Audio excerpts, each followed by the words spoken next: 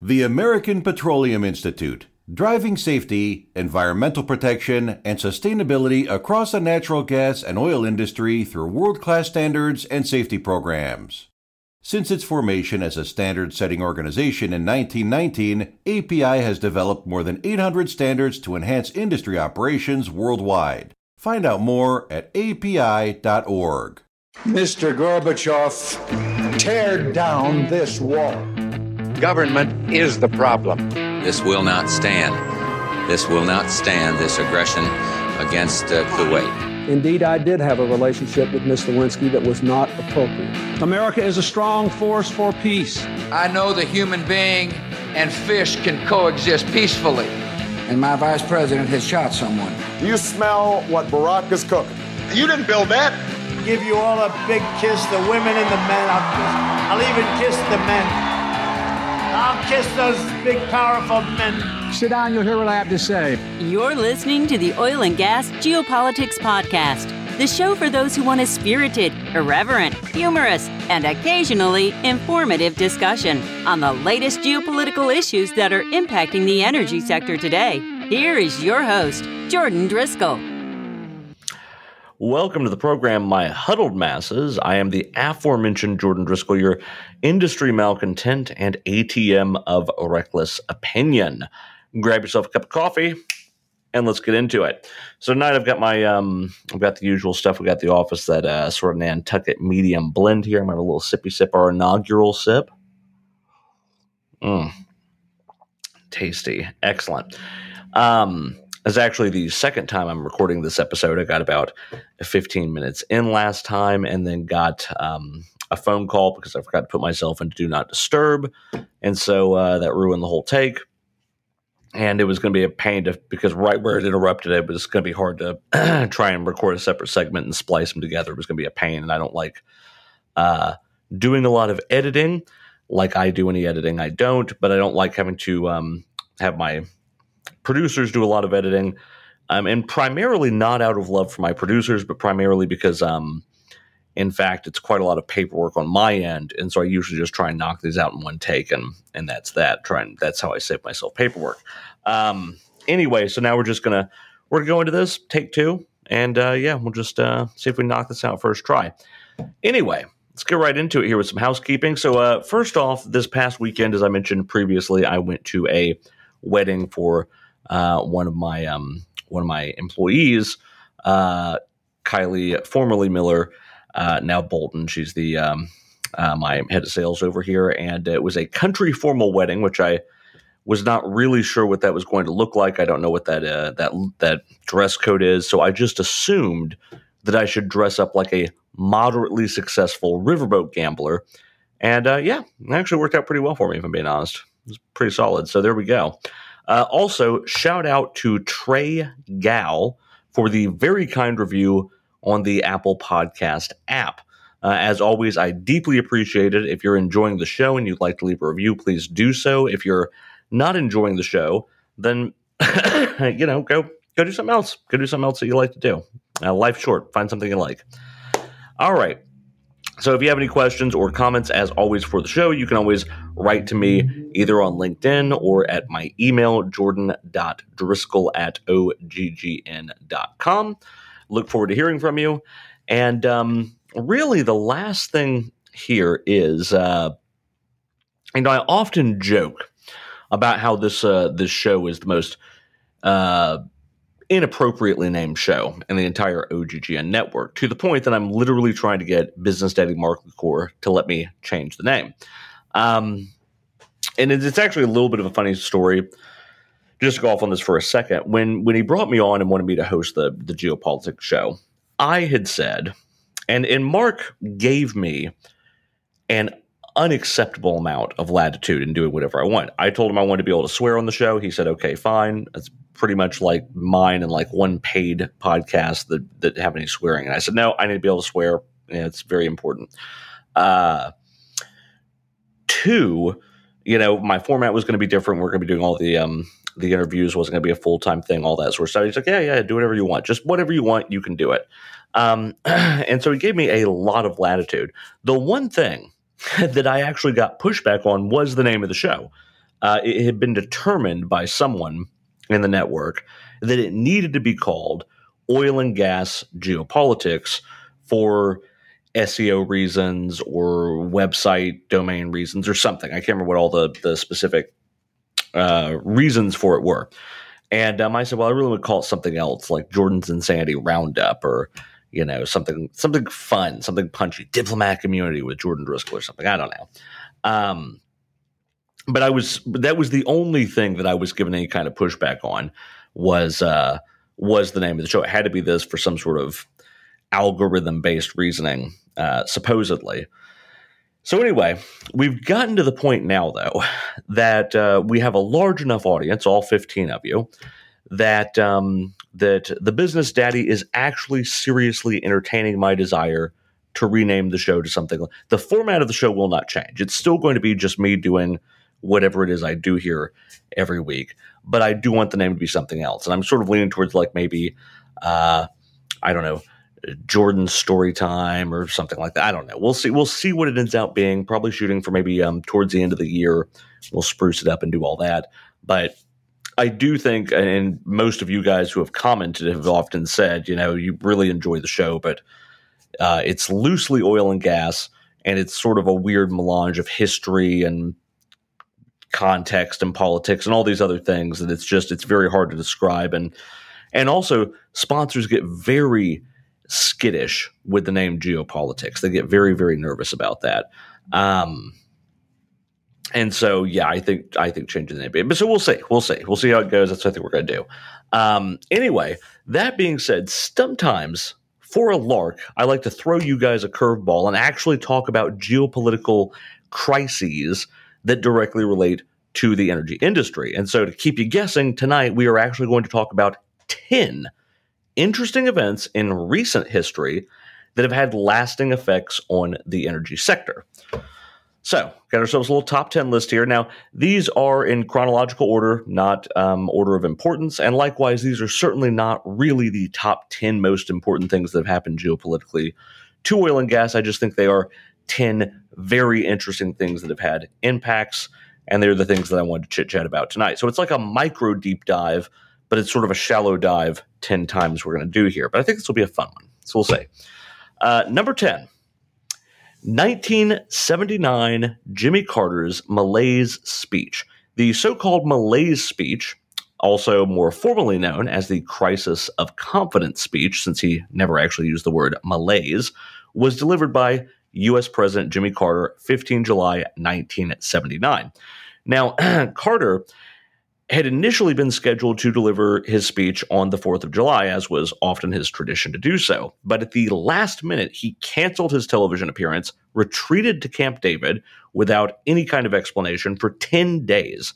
And on the 10th day, like a less inspiring Jesus, he rose from Camp David, threw on his finest cardigan, sauntered in front of the cameras, and delivered a classic rural Georgia old school Baptist hellfire and brimstone sermon about how the entire energy crisis in America was just as much about our over-reliance on OPEC as it was about our materialism, turning away from God, lack of prayer, and, in an odd turn, about swearing too much. Well, fuck me, Jimmy. I've never felt so seen. At any rate, President Carter called for a number of things. He called for the creation of the Department of Energy, import quotas, alternative energy, even before it was cool. I'm looking at you, Al Gore. The creation of a strategic petroleum reserve, and of course the infamous career-making for Sammy Hagar 55-mile-an-hour interstate highway speed limit cap. Now, for a very small window of time, the American population actually responded surprisingly well to this speech. But after Carter fired a number of cabinet members and the general public started to really reflect on everything Carter had said, they realized that they actually quite liked consumerism and they quite liked their materialism. I mean, hell, we're well on our way to the 80s, which is the capital of consumerism and materialism. And they'd also realized they'd just been bitched out by a man who lived rent-free in a literal mansion paid for by their actual taxes. And once those realizations sunk in, the mood started to turn. Carter's popularity plummeted, causing him to lose the following election to Ronald Reagan by a landslide so large that it could be felt on the Richter scale. But after several of Carter's energy-saving proposals from the Malaise speech, those would end up sticking around and affecting U.S. energy policy and the industry for decades to come. Here we go. Number 9, the 1986 Chernobyl disaster. The Ukraine, much like your great-grandmother, is the sort of thing that you only really hear about when something quite bad has happened. Nuclear power has always been the promise of cheap, efficient energy of the future, but it's always been sort of overshadowed by the terrifying shade of a mushroom cloud.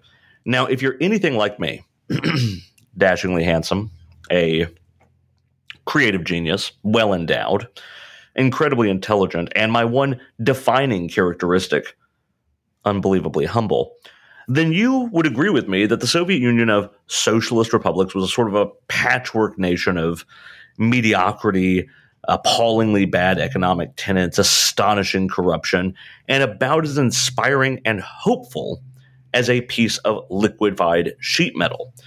I really don't like the USSR. And it's always seemed to me like a total mess of a nation from the word go. Still, in the 1970s and the 1980s, it seemed like the Soviet Union was going to make an honest go of cheap nuclear power for the people of the workers' paradise. It was simply a matter of when, not if, a disaster would happen. And in 1986, the reactor at the Chernobyl power plant went into a meltdown and exploded. We all know the story. We've probably seen the show. Now, the initial reaction of the Soviet government was naturally to try and cover it up, saying initially that nothing had gone wrong and everything was fine, and then eventually admitting that there had been a mining accident, of course, and then finally, after radiation alarms at a Swedish power plant over 600 miles away actually went off due to the amount of fallout drifting across the continent of Europe, finally the premier of the Soviet Union, who I'm assuming had just been busy giving a TED talk on how it was just downright disgusting that human beings could have things like wants and dreams and desires, finally authorized the following 20-second statement to be read on state TV. And I quote, "There has been an incident at the Chernobyl nuclear power plant. One of the nuclear reactors was damaged. The effects of the accident are being remedied. Assistance has been provided for any affected people, and an investigation commission has been set up." End quote. That's it. Period. Conversation over. Now, between stories of workers dropping dead of cancer and radioactive exposure, women's having abortions in record-setting numbers in Ukraine to try and prevent birth defects from radiation poisoning, and dangerous levels of radiation being detected all across Europe, it effectively put another nail in the global coffin of public opinion for nuclear energy. Number 8, the 1997 Kyoto Protocol. So the Kyoto Protocol is an international treaty designed to commit the signatory countries to reducing greenhouse gas emissions and preventing any dangerous interference with the climate systems. Now, no matter where you stand on the subject of climate change, the core idea of releasing fewer greenhouse gases into the air isn't necessarily a bad one. The problem with the Kyoto Protocol, however, was that while countries in the European Union and the US were mandated to take all these very expensive measures to reduce emissions, it defined certain other countries as developing nations and exempted them from having to take the same expensive steps or gave them much, much, much longer runways to accomplish those goals. One of the countries who managed to get themselves listed as a developing nation was the People's Republic of China, which is ironic since they already had one of the world's largest economies even back then. Either way, President Bill Clinton, who was evidently needing a win easier than getting Monica Lewinsky cornered in the Oval Office, signed the Kyoto Protocol. But U.S. law requires any treaty that the country enters into to be ratified by the Senate. Even back then, the Senate didn't agree on much between the Democrats and the Republicans, but in a shocking display of bipartisanship, the Kyoto Protocol was unanimously rejected by the Byrd-Hagel resolution 95-0. The basis being that countries like China would be getting a free pass while shackling American businesses with huge economic burdens for meeting these goals, and that would be an unacceptable situation. And that is very true. That's very correct. And the fact that both parties unanimously agreed to it is simply amazing. Now, of course, this sent the United Nations into an absolute meltdown, nearly a full-fledged civil war, although because it's the United Nations, the Civil War was a lot less Robert Downey Jr. versus Chris Evans fighting over the moral and ethical implications of super beings' freedom of movement, and more like Russell Brand and Captain Jack Sparrow getting into a slap fight over shades of eyeliner. At any rate, this would lead to a domino effect of Canada, Russia, and Japan all withdrawing in 2011 from the Kyoto Accords, and people still bitching about it today. Okay, number 7, the 2000 through 2001 California energy crisis. Now, we've already spoken at length about this in the infamous Scandals Enron edition episode. In short, California deregulated their energy market, and the fine people at Enron decided to make a shit ton of money by causing rolling blackouts, citing capacity shortage and jacking up prices for power by over 20 times their pre-regulated prices. Hey, Republicans, if you ever want to know why Democrats are always up in your corporate shit, trying to regulate your companies, it's that shit right there. That's why they do that. At any rate, due to the vagaries of interstellar law, virtually nothing could stop Enron from gaming the system until the company collapsed under the weight of its own gross overindulgence later on in 2001. Now, probably my favorite comment in this whole crisis is the extraordinarily condescending one from an energy trade executive at Enron, quote, "Crazy California Democrats can fucking get their money back jammed right up their ass at $250 a megawatt hour once they learn how to vote." Great job, lads. No possible way that'll come back to bite you in the ass and send you to federal prison. Cheers, boys. Number 6, the 2010 Deepwater Horizon oil spill. Now, British Petroleum, whose business holdings and business model seems to be the same as the fictional candy company Bertie Bott's Every Flavored Bean from Harry Potter, wants to be involved in every possible oil play on the planet, from the U.S. to Ukraine, and all the way up every single industry vertical they can get their corporate hands on, a real jack of all trades. Now, following the oil spill, they start off sensible, making the best calls they could and desperately trying to contain the situation that they found themselves in. Anytime an industrial accident happens, it's always a tightrope for public relations, especially in the energy industry. Within the first few days after the event wore on, the BP executives started to make weirder and more non-secular statements, like CEO Tony Hayward saying that the oil spill is relatively tiny, in comparison with all the oceans in the world. What?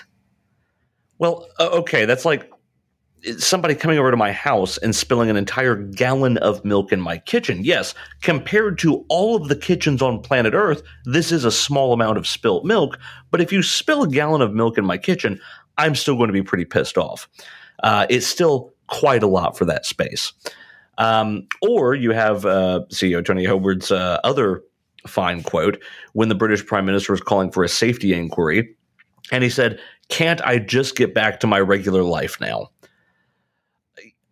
Huh? Like, you're the CEO of a company that's having a major crisis, and it's, interfering with your fucking tea time? Then you've got COO Doug Suttles, who, when questioned about the nature of the oil spill, pulled the classic Bill Clinton defense by saying, well, the accident really depends on how you define what an oil spill really is. What? Well, I would assume an oil spill would be exactly what it fucking says on the tin, isn't it? Anytime oil is spilled someplace it's not supposed to be. At any rate, it was a public relations nightmare. The BP board fired the CEO. They hired a new managing director of public relations and started a $50 million public relations campaign to try and repair their shattered image. But it was already too late. President Obama, Prime Minister David Cameron, and even the righteous might of Ted Turner couldn't be stopped from lambasting the entire oil and gas industry, something that we to this day still feel. Number 5, the 2011 Fukushima nuclear disaster, or possibly known as Dr. Evil's thought experiment of what would happen if we were to massively push nuclear power on a country located on the Ring of Fire with constant volcanic and tsunami and earthquake activity, which also happens to be the only nation in the history of the world to be twice attacked with nuclear weapons. Well, when you put it like that, it really seems like this was a somewhat inevitable outcome. At any rate, prior to the disaster, some 30% of Japan's energy came from nuclear power, something that was understandably a bit of a touchy subject with the locals. Now, following the disaster, recent polls show that over 80% of Japanese people are against nuclear power, with citizen action groups aggressively opposing the restarting of the reactors and demanding a denuclearized Japan. They will even try and prevent the U.S. from having naval ships come to port that are nuclear-powered vessels like aircraft carriers or attack or ballistic missile submarines. They just don't want nuclear things around their country, and understandably so, all things considered. At any rate, this also provided yet another global anti-nuclear campaign. It gave that campaign just one more high-profile fuck-up they could hang their hat on. Number 4, the 2014 to 2021 Brazilian car wash scandal. Now, Brazil is a country that is known for a number of things. There's the rainforests, there's the impressive Brazilian waxing regimen that we all appreciate, and of course, there's the famous "Come at me, bro" Jesus statue in Rio de Janeiro. Now, lately, it's also become famous for Operation Car Wash, a bribery scandal. Now, look, I know what you're saying. Being surprised by a bribery scandal in a Latin American energy company is like being shocked that Paris Hilton was ever involved in something as tawdry as a sex tape. But here we are, and yes, she was. And also, it was poorly lit. That's beside the point. At any rate, in 2014, police uncovered evidence of a massive money laundering scheme at a small car wash in the national capital of Brasilia. A tiny thread that when initially pulled, everyone assumed was just going to lead to some sort of a drug ring or maybe a prostitution ring or something of that ilk. But as the investigation wore on, it led all the way back to the top of the state-run oil giant Petrobras. And it even went past that to the office of the past 3 Brazilian presidents, some of whom would wind up in prison, while others are still defending themselves on trial as we speak.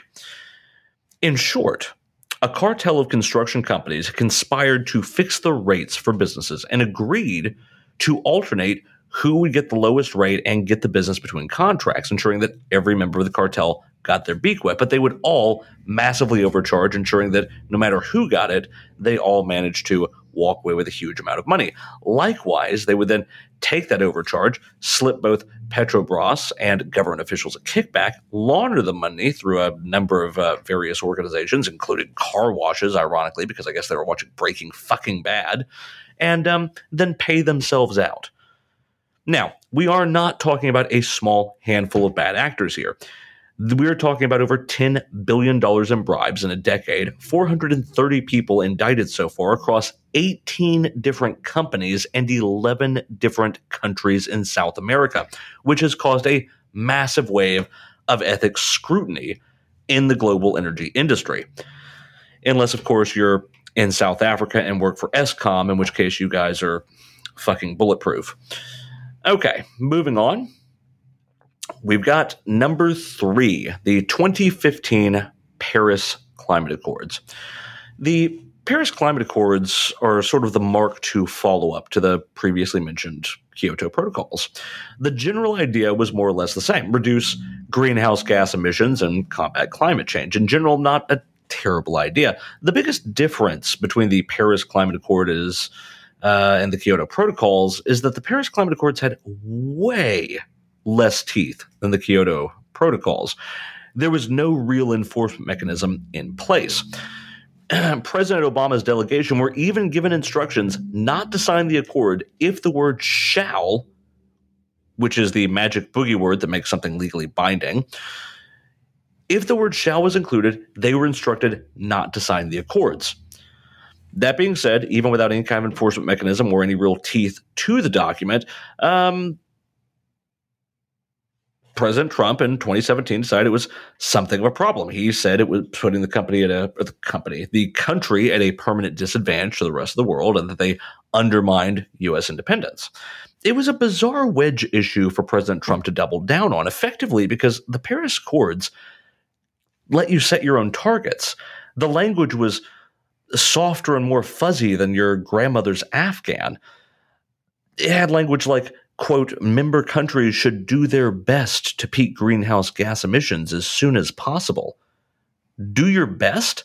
That's the kind of thing you tell a 5-year-old who sucks at coloring inside the lines. Just do your best, love. It really doesn't matter. That's the legal equivalent to participation trophy language. Who the hell cares if we're in the Paris Accord at that point? Needless to say, Trump, who was on something of an Enron-level document shredding kick, decided to trash the agreement, and Republicans cheered like Trump had just personally stormed the beaches of Normandy and body-slammed Adolf Hitler himself. Meanwhile, the Democrats nearly died from multiple Trump-induced brain aneurysms before hurling themselves into the sun in a fit of rage. But most Americans were just downright perplexed. With 75% of Americans across party lines supporting the Paris Accords, yeah, it was just an odd thing, right? I mean, the Paris Accords had the same legal power as a sign that you put on the side of your car that says, if this van's a rockin', don't come knocking. It was just an odd thing to throw down on. Naturally, of course, China took the chaos as an opportunity to claim the moral high ground and throw some shade by saying, we remain committed to the Paris Accords because unlike the United States, we honor our agreements. Yes. Thank you, China, for throwing that in there. Nicely done. Either way, by February of 2021, President Biden and the U.S. had rejoined the Paris Accords. But the twisted irony of this is the damage was already done. During the time between the U.S. pulling out of the Accords and the U.S. rejoining the Accords, during that handful of years, over 20 states had individually decided to pass laws much more stringent and demanding than anything in the Paris Accords themselves. Meaning, we'd actually have less climate change regulation to deal with if we had just stayed in the damn thing from the start. Number 2. The 2018 Iran nuclear deal, also known as the Joint Comprehensive Plan of Action. Okay. So, in 2015, the JCPAC was created between Iran, China, the United States of America, the United Kingdom, Russia, France, and Germany. And the general idea was that Iran would limit their nuclear activities to power generation only, allow considerable inspections to ensure that no nuclear weapons were being built, and in exchange, the other countries would agree to reduce the level of international sanctions that Iran had been operating under for decades. It was naturally a contentious agreement, and reactions were mixed, to say the least. In the West, it was by many lauded as a triumph of diplomacy. Iran insisted it was only a matter of time before the U.S. would breach their deal because the pig dog Americans evidently couldn't be trusted, which sadly they were a little proven right sort of in that regard. And China believed that it would be the start of renewed relations with Iran and the Chinese people. And unfortunately, that one has quite come to pass. Now, I have my issues with Trump, but I will agree with him on this issue. The Iran nuclear deal was not great. Sure, when you strip away all of the political rhetoric, it wasn't an Armageddon-inducing disaster that he claimed on the campaign trail that it was. No. But to be fair, it was not a good deal. It was not some sort of a silver bullet that solved the solution to the Iranian problem. Now, what I will say is that perhaps it might have been a starting point, much like the Camp David Accords between Egypt and Israel. They didn't actually do all that much to bring peace, but they did open the door to an eventual peace and partnership between Israel and Egypt. The reason, in my opinion, that the Iran nuclear deal wasn't great is, well, there's actually lots of reasons, and most of them are too numerous or boring to get into right now, but chiefly among them is Iran itself. Iran's insistence on the U.S. and the West and how terrible we all were and how we were going to, for sure, 1,000% fuck them over, and how vocally they said that, even during the negotiations, sort of created a self-fulfilling prophecy. Because if you're Donald Trump and they've been bitching about this impending betrayal ever since the beginning, you kind of look at it and go, okay, yeah, fuck it. If you guys don't value it, then neither do we. I can get that. I can follow that train of thought. Iran was not fully committed. They were doing, at best, a half-assed job. And maybe we could have gone in there with a better deal. I think we certainly should have tried, but the bottom line is Iran was the core issue here, right? They didn't want this to work, or at least the Ayatollah did. And I think probably the rank and file Iranian people probably quite very much wanted it to. At any rate, my general thought is that something would be better than nothing, but it still wasn't a good deal. It just wasn't. And in that regard, I agree with Trump on that one. Now, do I think something is better than nothing? Yes, I do. But the shredding of the Iran nuclear deal caused a massive shift in the geopolitics of the Middle East, causing historic enemies, Russia and Iran, to become extremely close in a way that they previously had not been. And it even opened the door for China to boost their relationship with Iran tenfold in a way that simply would not have been possible if the U.S. had still been sitting at the table. Number one, the 2022 Russian invasion of Ukraine, of course. Now, I've already talked about the Ukraine war on this program at length, so I'm not going to rehash all of that just now. If you want to know what I think about the Ukraine war, feel free to hit up those episodes. Russia, even as far back as during the Soviet Union, has been a petrol state. Pretty much the majority of their state's income comes from oil and gas. They have a shrinking population, a smaller tax base. The sale of oil and gas is absolutely critical, and there's nothing new or mysterious about any of that. I mean, we all know Russia has had a stranglehold on European gas markets since the 80s. But I'll tell you what is quite mysterious. What's really mysterious is that just a year before the invasion of Ukraine, there were massive untapped oil and gas fields discovered in the Crimean and Donbass regions of Ukraine. And what's more mysterious is that given Ukraine's previous position as a Soviet state, it already had tons of infrastructure for transporting natural gas via pipelines to the West that could have very easily been recommissioned to exploit those resources. And something else that's interesting is that even in the months leading up to the invasion, or the special military operation, as the Russian state likes to euphemistically call it, companies like Shell and BP and Chevron were lining up to begin exploiting these new fields, opening up the European market to an entirely new source for oil and gas completely unattached to Russia. But that's probably just one big coincidence and entirely unrelated for Russia's decision to invade, and probably best not to give too much thought to on this episode. So there we go. There are 10 geopolitical issues or events that affected the oil and gas industry in recent history. Let me know what you think about this one. That's what we got time for tonight. Hope you enjoyed it. As usual, this is Jordan Driscoll reminding you, I'm still not sure why this show's successful. I'll see you guys on the next one. Join us again next week on the Oil and Gas Geopolitics Podcast, a production of the Oil and Gas Global Network. To learn more, go to oggn.com.